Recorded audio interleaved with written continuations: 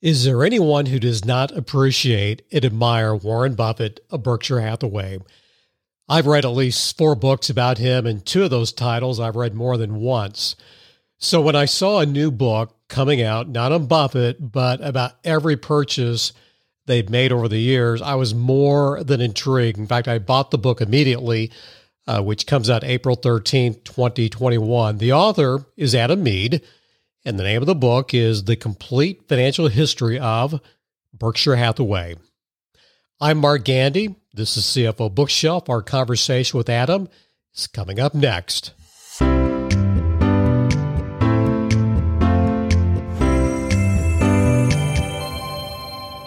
Again, our guest is Adam Mead, the author of the book, The Complete Financial History of Berkshire Hathaway. The first question I had for Adam was, why the love affair with Warren Buffett and his partner, Charlie Munger? Why? Sure. No, it's a great question. And I think, if you use Charlie's mental model framework to sort of help us think about that, I think, just broadly speaking, they're great. And I'll speak, the same about both of them. They're just great human beings and, amplified by all these other things, right? We look up to people. We have this, the wealth effect, if you will. They've done well over time. They're an authority figure. So the money doesn't hurt, of course. And then you have the whole social proof thing.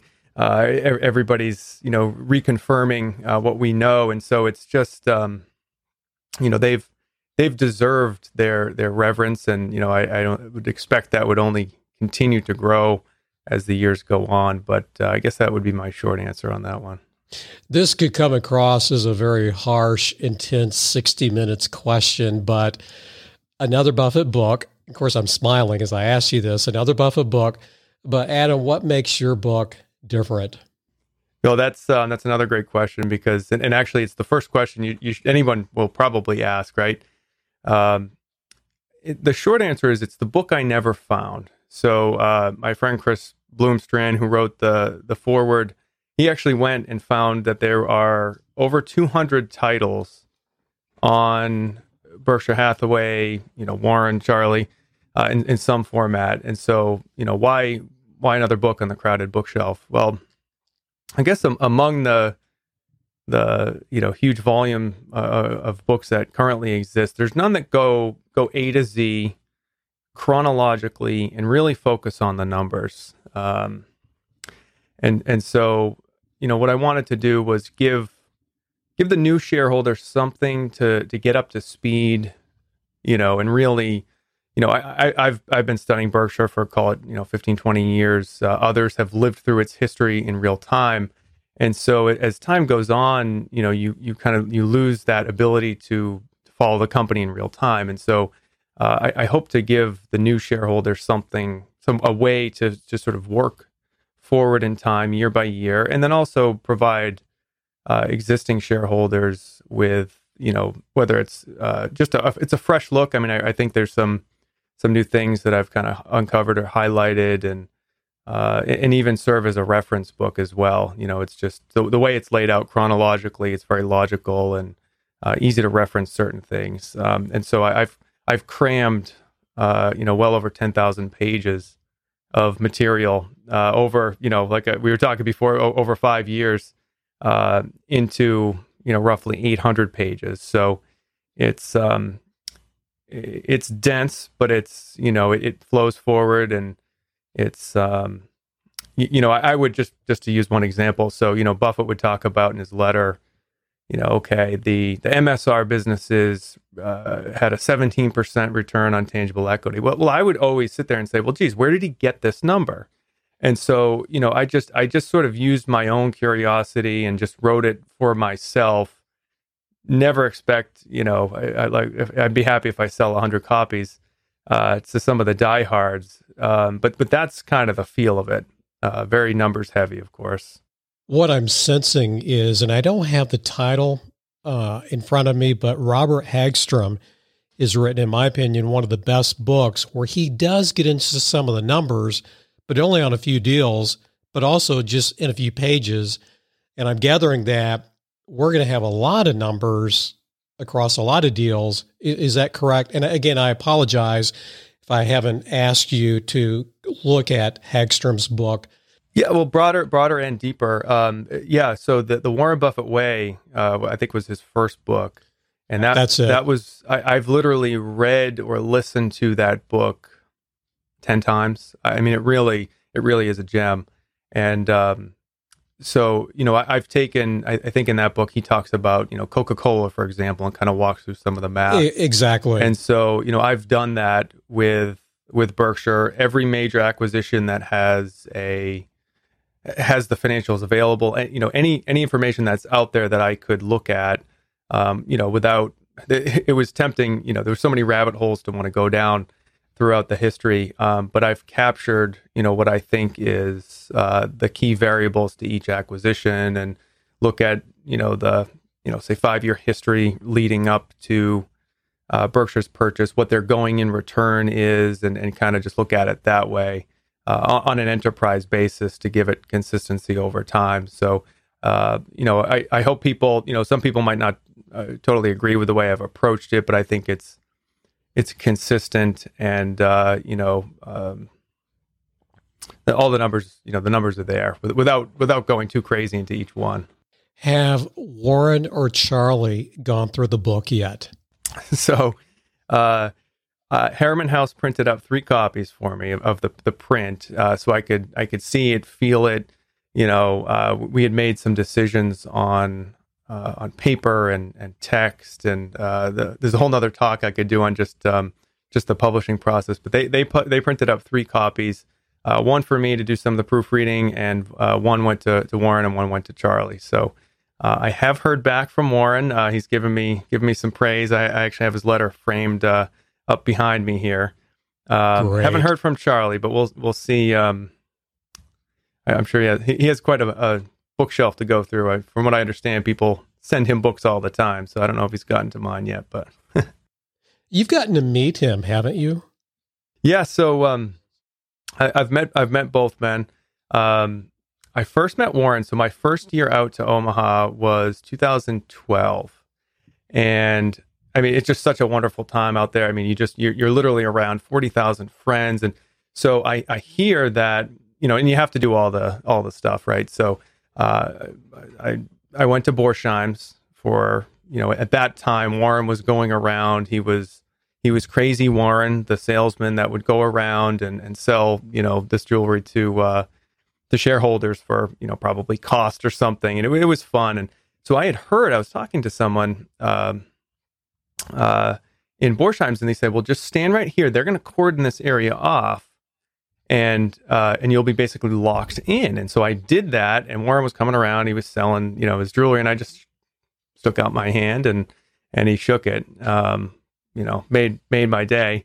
And then in 2016, I met Charlie at the Daily Journal shareholder meeting, which was much, much more intimate. I mean, I could walk right up, and there was sort of this little after meeting, and people were asking him some other questions, and I said, "Hey, Charlie, can I shake your hand?" And so sure enough, those are some fond memories I have of those two. So this book, it's not an autobiography. It's not a biography. It's focusing on the deals, as you said, from A to Z. But we do like an origin story. Is there anything in Warren's origin story that does wind up in the book, maybe in some of those first few deals? Is there anything that you see or learn about Warren that's you found fascinating near the very beginning? Yeah. So, and just to sort of a little history on kind of how the book got going. I've been working on this for 5 years now, and at the beginning it was like, here's kind of what I want to do, and so I said, well, I'm going to start at 1965. That's when he got there. And I said, well, I'm going to look back 10 years.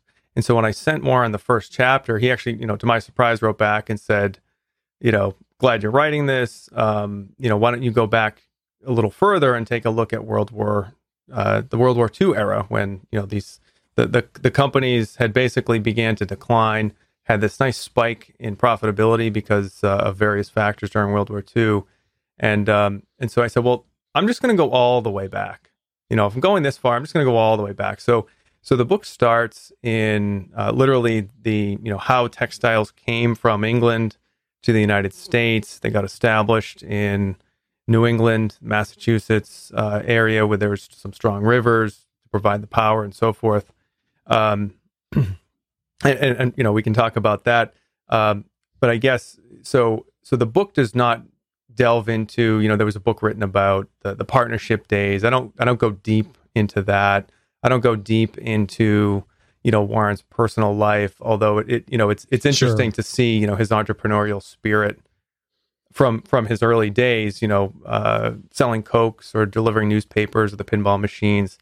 He really pushed Berkshire forward in many ways throughout the years. And I think that was a big part or a part of Berkshire's success over time. So, his origin has sort of, I guess there was nothing really new about his origin story, if you will, but his early life is definitely evident in Berkshire's history. One thing I found or have found fascinating about reading him is Benjamin Graham will always come up. So any Buffett student or acolyte is going to know that Benjamin Graham is probably the person who had the biggest impact on him and his investment philosophies. Yeah, and just I was thinking as well.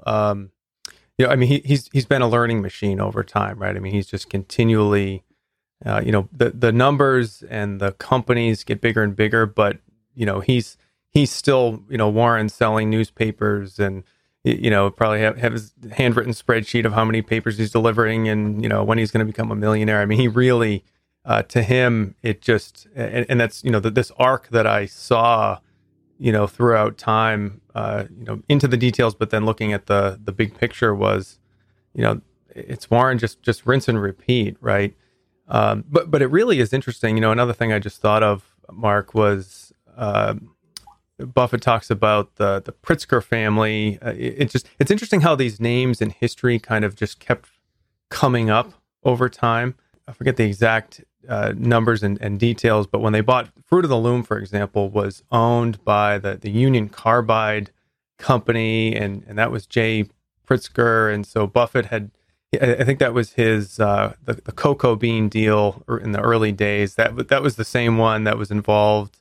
Well, Marmon was the Pritzker family, but then the Union Carbide deal was Fruit of the Loom, and so it's like these names, and Mickey Newman helped him out with the Fruit of the Loom acquisition. So these names just kind of keep coming up, and it's just interesting how big the world is, but yet how small the business world really is. These players just continuing to operate over time. Your book, we could spend hours, right? So we're gonna just pull out some big points, key points, some big ideas.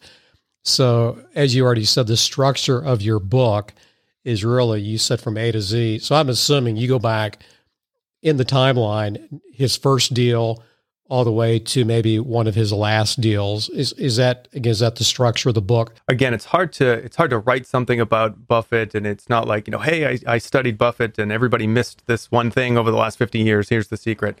But I just wanted to take an approach that hadn't been taken, and again, I weave in Warren's quotes from his chairman's letters, and I'm not trying to outdo Buffett. I let him speak when it makes sense. And, he often has, that piercing analysis that we all love. So, that's Nebraska Furniture Mart was 1983. And so, that year is, for example, within the 1975 to 1984 decade. And so my decades are, from his origin at Berkshire on. And then within that, so each chapter has a summary, I guess you could say, of, a snapshot, beginning, end, major capital allocation decisions, and any kind of noteworthy events, and then some key economic data just to keep in mind as you're reading the chapter. And then a short, maybe one-page introduction. And then so from there, literally each year, so each, they get longer as the years go on, but say 7, 8 to 10, 12 pages on every year. So I'm literally saying, okay, here's what Berkshire did in 1983. They had all these other, I think they called them the manufacturing, publishing and retailing businesses at that time. And so as it's relevant to fit into the book, I say, okay, on Warren's birthday in 1983, August 30th, he brought Nebraska Furniture Mart, and then, go into the deal and say, okay, he's provided us information, whether it's that letter that year or, looking forward and saying, oh, well, geez, I was listening to the annual meeting in, 2008, and he said this about it. And so I've tried to piece all of that information together and say, okay, he said, and that's a great example, Mark, because the numbers weren't public at that time. It wasn't a public company before it joined Berkshire. And so I had to go by the letter that was provided of the purchase. So in one of the annual reports, he provided the actual sales contract, which was only about a page and a half, as well as some of his comments. So I say, okay, the purchase price was $60 million. He said it was about $100 million in revenues, 7% pre-tax. Okay, that equals. So I've tried to piece together all of these details, and and I'm glad you used that example too, because I ran into, I wouldn't say problem, but it was just interesting that Nebraska Furniture Mart, for example. So he said, okay, we paid $60 million for 90%, and then you look at the summary earnings table, which I've reproduced over the decade at the beginning of the chapter, and you look at the numbers, and it has the company level numbers, and then it has Berkshire's share, and you do the math, and it comes out to 80%. I said, well, what's going on here? He just said that they bought 90% of it, and so digging around, sleuthing around, doing my research, and find out, okay, well, no, it was 90%, but then Berkshire they gave them a 10% option, which went to Louis Blumpkin. And so it's like, okay, well, that's why those numbers look like that. And so there was a number of these different puzzles that I had to unpack, which was obviously sometimes it was frustrating to try to find it, but it was like a puzzle. I mean, it really was like a puzzle, unpacking this and learning and thinking about how he did things and structured the deals. And so yeah, that was a fun one. I'm making a prediction right now, Adam. I'm predicting that this could or should be a potential text for case studies at some school where they, offer MBAs. Do you agree? I mean, I know you're going to agree, but I mean, couldn't this be? I mean, these could be some mini case studies. Some of these deals that you've been able to, flesh out some of the. Man, you've done a lot of research here. Oh, I'd be flattered, and that would that would be amazing. And any class, anybody listening out there, I'm happy to come and talk to your class. That would be amazing. And so which is sort of a use this opportunity to plug my blog, which is the oraclesclassroom.com, which it was originally, I said, well, geez, I need a website to tout this book when it's done. And, it went, well longer than I originally imagined writing this thing. And so really I envisioned it, at least at the beginning. I said, well, maybe it can be sort of like a Khan Academy of Berkshire, or, an information, archive repository. And so any information, or most of the information that I have on any of these subsidiaries is out there. And so I've laid it out. I kind of copied CNBC's timeline. I have a timeline of acquisitions. And so, I want someone, for example, because I had limited space in the book, to say, oh, well, geez, okay, I'm interested in, Nebraska Furniture Mart didn't have a ton of stuff out there, but I'm interested in Scott Fetzer. Well, okay, that was 1986, and there was these annual reports that were public, and I have a little folder drop down, and you can go in and do your research, and we're working on a glossary too. I was hoping to have that in the book, but it was just the book is big enough as it is at almost 800 pages. But if a school, for example, wanted to use the website and use the glossary of terms, and I hope I've been so lucky in this journey of investing and more, and I feel fortunate to be able to give back. So every deal that Warren and his small team have put together over the years. I may have given you one of them, but what are some of your favorite deals? What are the ones that just stand out and say, this was amazing, or there's something about it, maybe beyond the numbers, that caused you to like it? What are some of your favorites? Sure, sure. Yeah, I thought you were going to ask me some specific question about a number, over the 50-year history, and that would be the one that I didn't know. Or there's a lot to take in, and it's really, you're writing the history of a life, right? I mean, the company it's such and a huge company at that, and for some reason, I keep going back to Scott Fetzer, which was, this mini conglomerate that Berkshire bought in 1986. And, I keep going back to it, I think, for a couple of reasons. It was during this period of time that Berkshire, it was big enough to really, do some of these bigger deals, but it was small enough that, Scott Fetzer was almost $700 million in revenues. It nearly doubled Berkshire's revenue base. It was 20% of Berkshire's equity capital at the time of purchase. And there's just so many interesting, facets of Scott Fetzer, to begin with, again, that 20 business mini conglomerate that Berkshire just kind of swallows up, and, Kirby and World Book were the most well-known of that acquisition. But then so that was a failed LBO attempt, which they were going to use the ESOP plan to buy the company, and that failed, and so it ended up in Berkshire. Which, how many times did that happen over time? That these companies just ended up in Berkshire. And it's amazing because Scott Fetzer was earning 34, 30s in the 30s return on capital. And it's like, why wouldn't somebody else pick this up? I mean, it's just crazy that crazy that they landed at Berkshire. And Berkshire only paid, I think their going in return was about 25% pre-tax.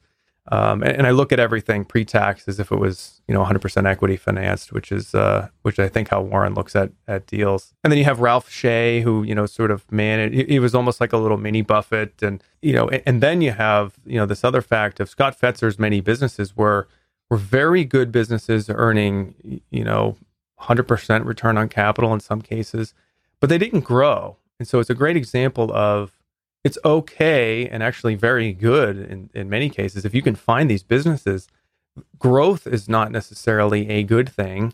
It doesn't have to be, the sort of end all. And then, related to that is you can see over time, literally. So you think about Scott Fetzer doubling Berkshire's revenues, 20% of its equity capital, and literally by probably about 2002, 2003, that business fades to a footnote in Berkshire's financial statements, just because it's an excellent business, but it's just being overshadowed by the compounding effect of Berkshire's retaining all of its earnings and reinvesting in other subsidiaries. And so, to me, it was a fun example, and Buffett uses this one many times to talk about goodwill and how it was written off, and yet Scott Fetzer's earnings increased, and it just there's so many different, and of course the old versus new example that he gives in one of his letters about accounting and how when acquisitions happen. So there's so many examples from Scott Fetzer that I just tend to I keep going back to that one as a fun one. My next question, and I think you know what it is, but I'm going to tweak it, and you can come back and answer the original question. No one's perfect, right? I mean, Warren, and in fact, he'd be the first one to tell you I'm not perfect. Don't put me up on this high pedestal. My original question were, what were some of the deals that you believe where he struck out? I got to thinking, what are some of the deals that he didn't do, which led to a strikeout? And I hate to lead the witness, but am I allowed to ask you that question? There may be some deals that did not land in your book, in the timeline. Are there any off the top of your head that you wonder, why didn't he do this? Or why didn't they go down this path? Because in a way, that's a form of a strikeout where him and his shareholders could have won big. Yeah, and it was tough, going and writing this book and saying, oh, well, okay. And I even said at the beginning, I'm biased. And so it's hard. It's almost hard to put yourself we can look back and say, well, they should have done this, and they should have done that. I don't know. And they talk about Google, for example. They should have seen that. And that one's an interesting one because in Apple, and it's, Warren's used the example of, well, geez, at Geico, we were paying whatever, I think he said $10 a click or something ridiculous. We should have seen that. So they have, in addition to, this broad base of businesses, all those businesses have suppliers and customers. And so they have an interesting insight into, these little economic niches or developments or trends. And, they missed Google. So, I don't know if I could criticize it. I didn't buy Google, so I certainly can't criticize them for not doing it. And I don't know. I mean, that would almost be an interesting question to ask Warren is, tell us some of, time has passed. Tell us some of these deals in, the 70s or 80s that you passed on that we never knew about because they didn't happen. In the deals that you do have outlined in the book, are there any that stick out where this was not, it did not get the return they were expecting? Well, the footwear businesses come to mind. And that's another example of, Berkshire its strategy was no strategy. It was this patient opportunism where, they acquire Lowell Shoe. I think H.H. Brown was first in the early 90s, 90, 91. Then it was Lowell Shoe and then Dexter. And so, those, and you can see it in my chapter summaries, you can see, the footwear earnings just go down, even though these acquisitions occurred. And, of course, Dexter is one of the most well-known failure. He issued 25,000 shares. That was probably his biggest mistake. But, I guess, I don't know, maybe could they have seen the decline happening with H.H. Brown and Lowell first? Or, was it the manager that attracted him and said, well, geez, I've got this excellent manager, that can ward off these things. I don't know. They certainly stuck with, and again, it's, you think about these things, well, geez, they spent 20 years with the textile business. Why didn't they shut it down sooner? But then you realize, some of these time periods, you can breeze through, in my book, check off the years, reading, 10 pages at a time. And it's like, think about how long that actually was, right? Whether it's waiting for certain deals or, insurance pricing or, it's a long time and they really were patient. I want to be a James Cramer copycat for a minute, do a little bit of a lightning round. To set this up, we mentioned Hagstrom, and I don't feel guilty for reading that book. I think I've read it 3 times. You read it 10 times. I like Mary Buffett's book. She has a small book about, I think, just some of the, I think it's a balance sheet approach to the financial statements. It's a little hardback book. I love it. I really like the book that Pat Dorsey did a number of years ago. Again, the title escapes me, and you're nodding your head. But he brings up the concepts moats, durable competitive advantage. I don't know if I think the long-term view is more inferred. So I want to come back to those, and let's just talk about moats. Again, this is a timeline-driven book. You're looking at some of the due diligence. You may not use that term in the book, but is it very obvious that some of these businesses that were purchased had moats around them? Yeah, you look at it, and again, Scott Fetzer comes to mind, and readers will see what I have in the book. I don't, it's not 10 pages on Scott Fetzer. It's maybe, a page and a half or 2 pages, for that specific acquisition.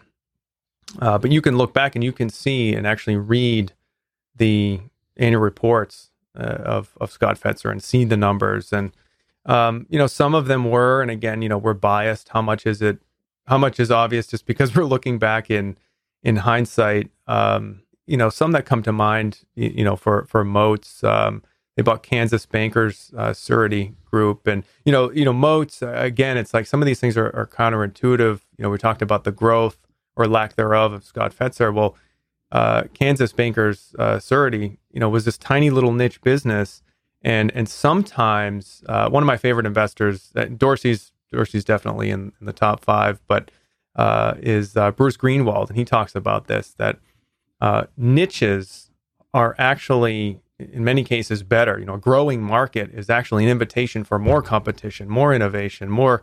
And so Kansas Bankers was this tiny little, niche.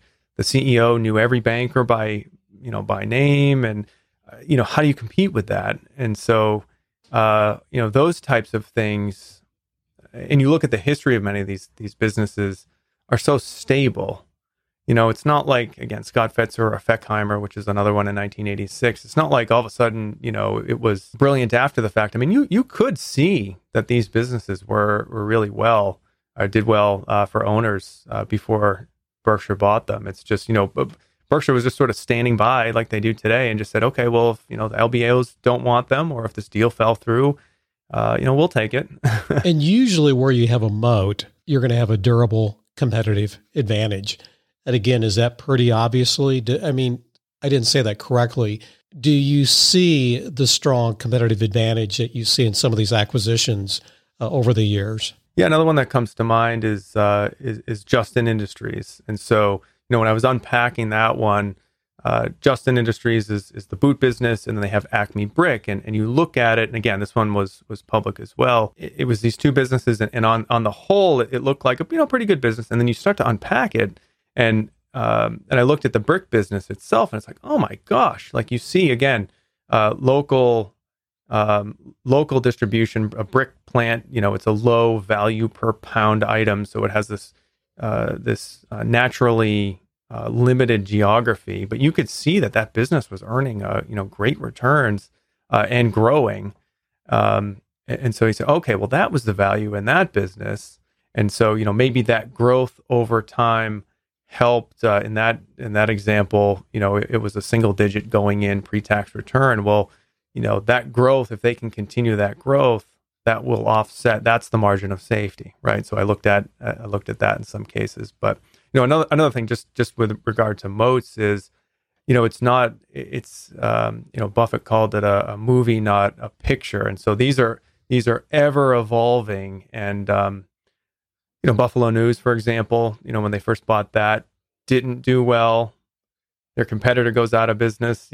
Profits spike through the roof, and then last year they sold the business, and it's a struggling industry. So you can see this happen over time. And again, I hope that readers get this dual sort of wow, look at all this detail up close, and then the ability to digest it in such a relatively short period of time that, oh, hey, I can look at this broad arc of trends and patterns and concepts, moats, for example. One more bullet point in the lightning round: accounting profit versus economic profit. What's the big deal? I mean, I do, but what's the big deal between those two? Yeah. Oh boy. I mean, Berkshire, and it's so evident in the early days. And he continues to talk. I mean, he so many times just talks about, again, we talked about Scott Fetzer and how he presented the old Scott Fetzer versus the new Scott Fetzer when it joined Berkshire. And it was the same company. He just presented two different financial statements.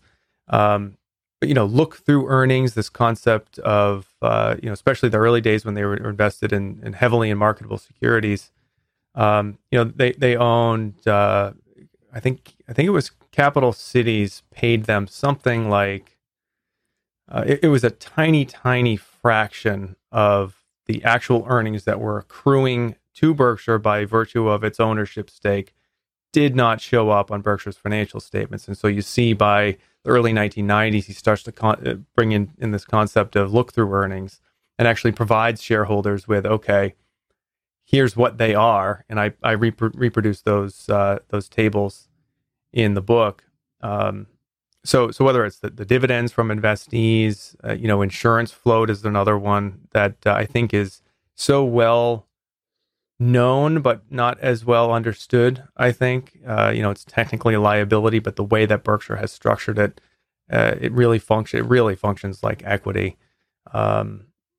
And then just, I know some of these other weird things, and I think your listeners are, this is the CFO podcast here. You're gonna love the the geek out sessions in the footnotes to the book. These things like when they buy additional interests in Marmon, and they pay, the first purchase, they paid over the asset, so that amount goes to goodwill, but subsequent purchases, it's a direct write-off to equity. And it's like, well, wait a minute, that doesn't make any sense. And so Buffett does such a wonderful job highlighting these for his readers and for shareholders. I try to pull those out, but it really highlights, just what he says all along, that accounting is really the language of business. And it's so striking how many times the two diverge from one another. Again, the book is The Complete Financial History of Berkshire Hathaway. And I like the subtitle, A Chronological Analysis of Warren Buffett and Charlie Munger's Conglomerate Masterpiece. I love that last piece, conglomerate masterpiece. Love it. Hey, let's talk about Adam. Let's talk about Adam Mead, the personal, the business person. What do you do when you're not writing? Far less exciting than Berkshire. No. I'm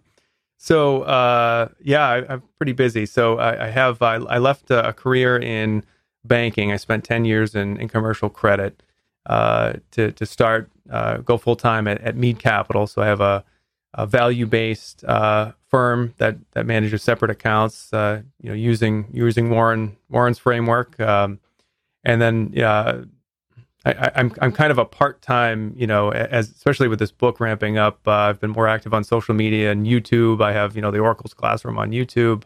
So I'm almost a part-time educator here, but I'm on 3 nonprofit boards as well. So pretty busy. I don't ask every author this, maybe 1 in 5, 1 in 6. I have to ask you this question.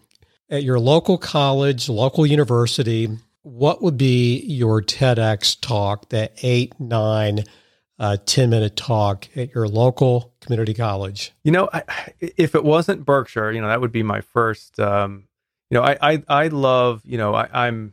I'm really am a Charlie groupie, as he calls us. I love the concept of timeless wisdom. We were talking before about Farnham Street and.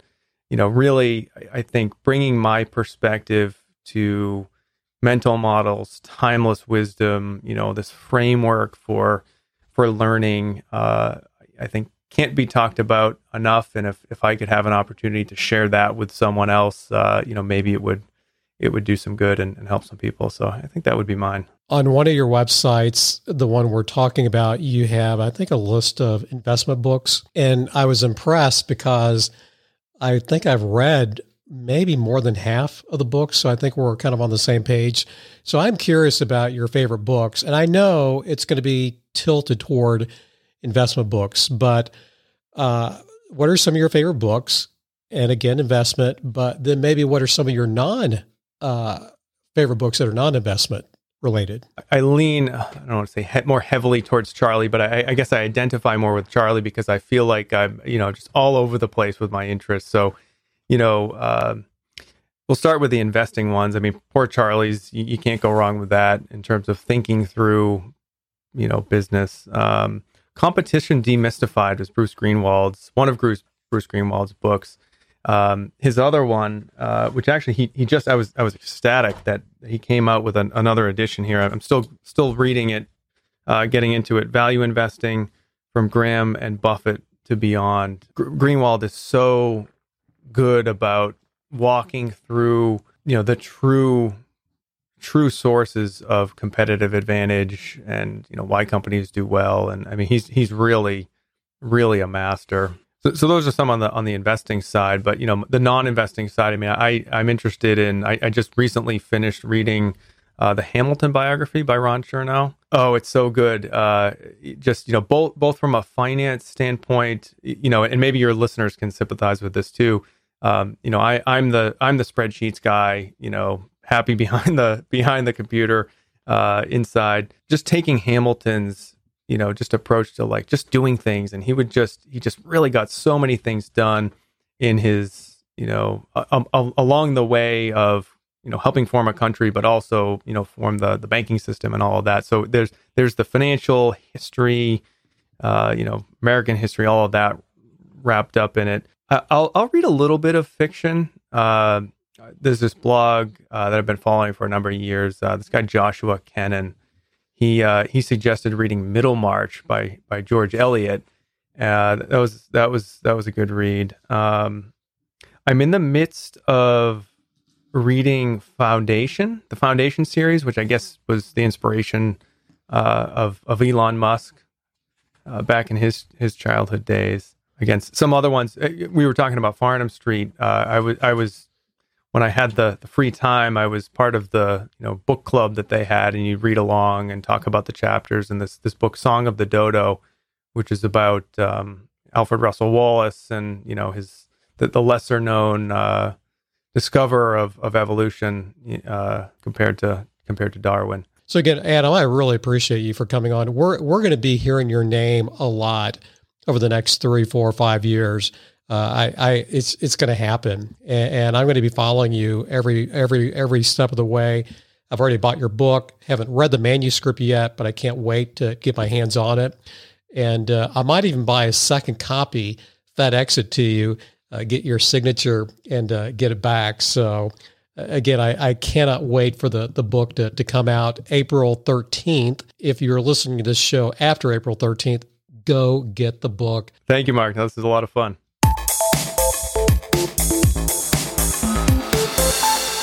You are listening to CFO Bookshelf. Lifelong learning for financial leaders. And now, back to our host, Mark Gandy. Again, thank you, Adam Mead. The Complete Financial History of Berkshire Hathaway. That's the book. It comes out April 13th, 2021. By the way, Adam is active on Twitter and on LinkedIn. If you have some questions about Buffett or Munger, I know he'll answer them. Again, thank you for listening. I'm Mark Gandy for CFO Bookshelf. Until next week. CFOs, VPs of finance, controllers, staff accountants, financial analysts, FP&A professionals, and all other financial leaders. Thank you for listening to CFO Bookshelf.